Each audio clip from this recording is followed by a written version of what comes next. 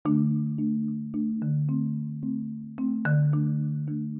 everyone, this is Pawan with the podcast audio experience episode number 18. Welcome back here. आजको title रहेको छ What I learned from Japan. जापानबाट सिकेका केही लेसनहरुको बारेमा केन्द्रित भएर मैले यस पोडकास्ट आज बनाएको छु र आज यस पोडकास्टमा जापान आएको पनि लगभग 3 वर्ष क्रस भइसक्यो र यी 3 वर्षको अवधिमा सिकेका आफूले जानेको भएका अनुभवहरूलाई यहाँ शेयर गर्न गइरहेको छु. So here we go. Number 1 मा रहेको छ the best lessons from Japan को number 1 मा रहेको छ the customer behavior. भनिन्छ कि Japanese hospitality is one of the best hospitality in the world. जापानमा चाहिँ एकदमै कस्टमरसँग गर्ने व्यवहार एकदमै राम्रो हुन्छ. एकदमै पोलाइट वर्डहरु युज गरेर एकदमै कस्टमरलाई बढी भन्दा बढी भ्यालु, बढी भन्दा बढी सर्भिस दिने गरिन्छ. Which is really good अनि म एकदम धेरै इम्प्रेसिभ छु त्यो कुराबाट. सो जापानमा चाहिँ कस्टमरलाई एज अ भगवानको रूपमा हेरिन्छ र एकदमै बढी हेल्प गरिन्छ र with nice and polite way जुन चाहिँ एकदमै मलाई मनपर्छ र even we know they do not speak our language but we can feel the friendliness, the helpfulness from Japan.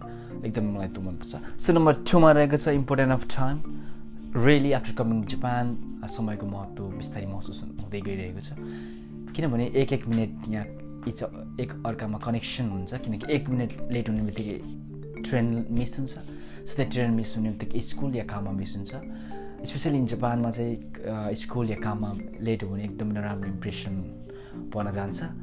So in Japan punctuality is so much important in Japan. So number 3 मा रहेको छ way of doing the thing. जापानमा one of the fascinating thing मलाई लाग्छ कि way of doing thing is really good. Like काम भनेपछि काम एकदमै स्ट्रिक्टली जतिसुकै बिजी भए पनि हाम्रो बेस्ट दिनुपर्ने हुन्छ. एकदमै राम्रोसँग पर्फेक्ट रूपमा गर्नुपर्ने हुन्छ.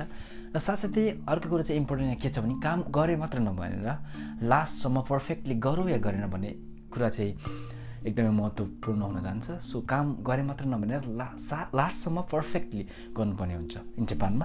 सो नम्बर 4 मा रहेको छ हेल्पफुल र honest. Japanese are the super helpful persons. Like पक्कै पनि जहाँ राम्रो हुन्छ त्यहाँ राम्रो हुन्छ तर अलमोस्ट 70 to 80% जापानिज एकदमै हेल्पफुल हुन्छ. कुनै थाहा नभएको ठाउँ या कुनै प्लेस या कुनै चिज उहाँलाई सोध्नु पऱ्यो भने they really appreciate, they really help for us. So number 5 मा रहेको छ safety. So Japan is one of the safetiest country in the whole world. एकदमै यहाँ सेफ्टी छ. क्रिमिनल एक्टिभिटिज, ड्रग एडिक्सन अरू कन्ट्रीको तुलनामा एकदम कम हुने गरेको छ जापानमा. र साथसाथै तपाईँको ब्याग वालेट कतै हरायो भने पनि त्यो ब्याग वालेट पाउने चान्स एकदम बढी हुन्छ जापानमा. साथसाथै फाइटहरू पनि एकदमै कम हुन्छ. जतिसुकै माथिको ओरेको भए पनि एकदम झैझगडा एकदमै कम हुन्छ जापानमा. त्यो चाहिँ एकदम राम्रो छ. र साथसाथै जापानको एउटा बेस्ट थिङ्स मलाई लागेको भनेको चाहिँ they do not disturb the other peoples. एकदमै अरूलाई डिस्टर्ब गर्ने काम चाहिँ एकदमै गर्दैनन्. जसलाई जापानिजमा भनिन्छ मेवाकु खकेनाई कोतो भनेर होइन. एकदमै जापानमा चाहिँ अरू मान्छेलाई डिस्टर्ब गरिँदैन. आफ्नो काम आफै आफ्नो तरिकाले आफू रमाइले अरू मान्छेलाई इफेक्ट हुने गरी गरिँदैन, जुन चाहिँ मलाई एकदमै मनपर्छ जापानको बेस्ट थिङ. सो आज चाहिँ मैले जापानमा भोगेका 3 वर्षको अनुभव सेयर गरेँ. So these are the lesson I learn from Japan, the most important lessons. अरू पनि थुप्रै छ द बेस्ट लेसन्स.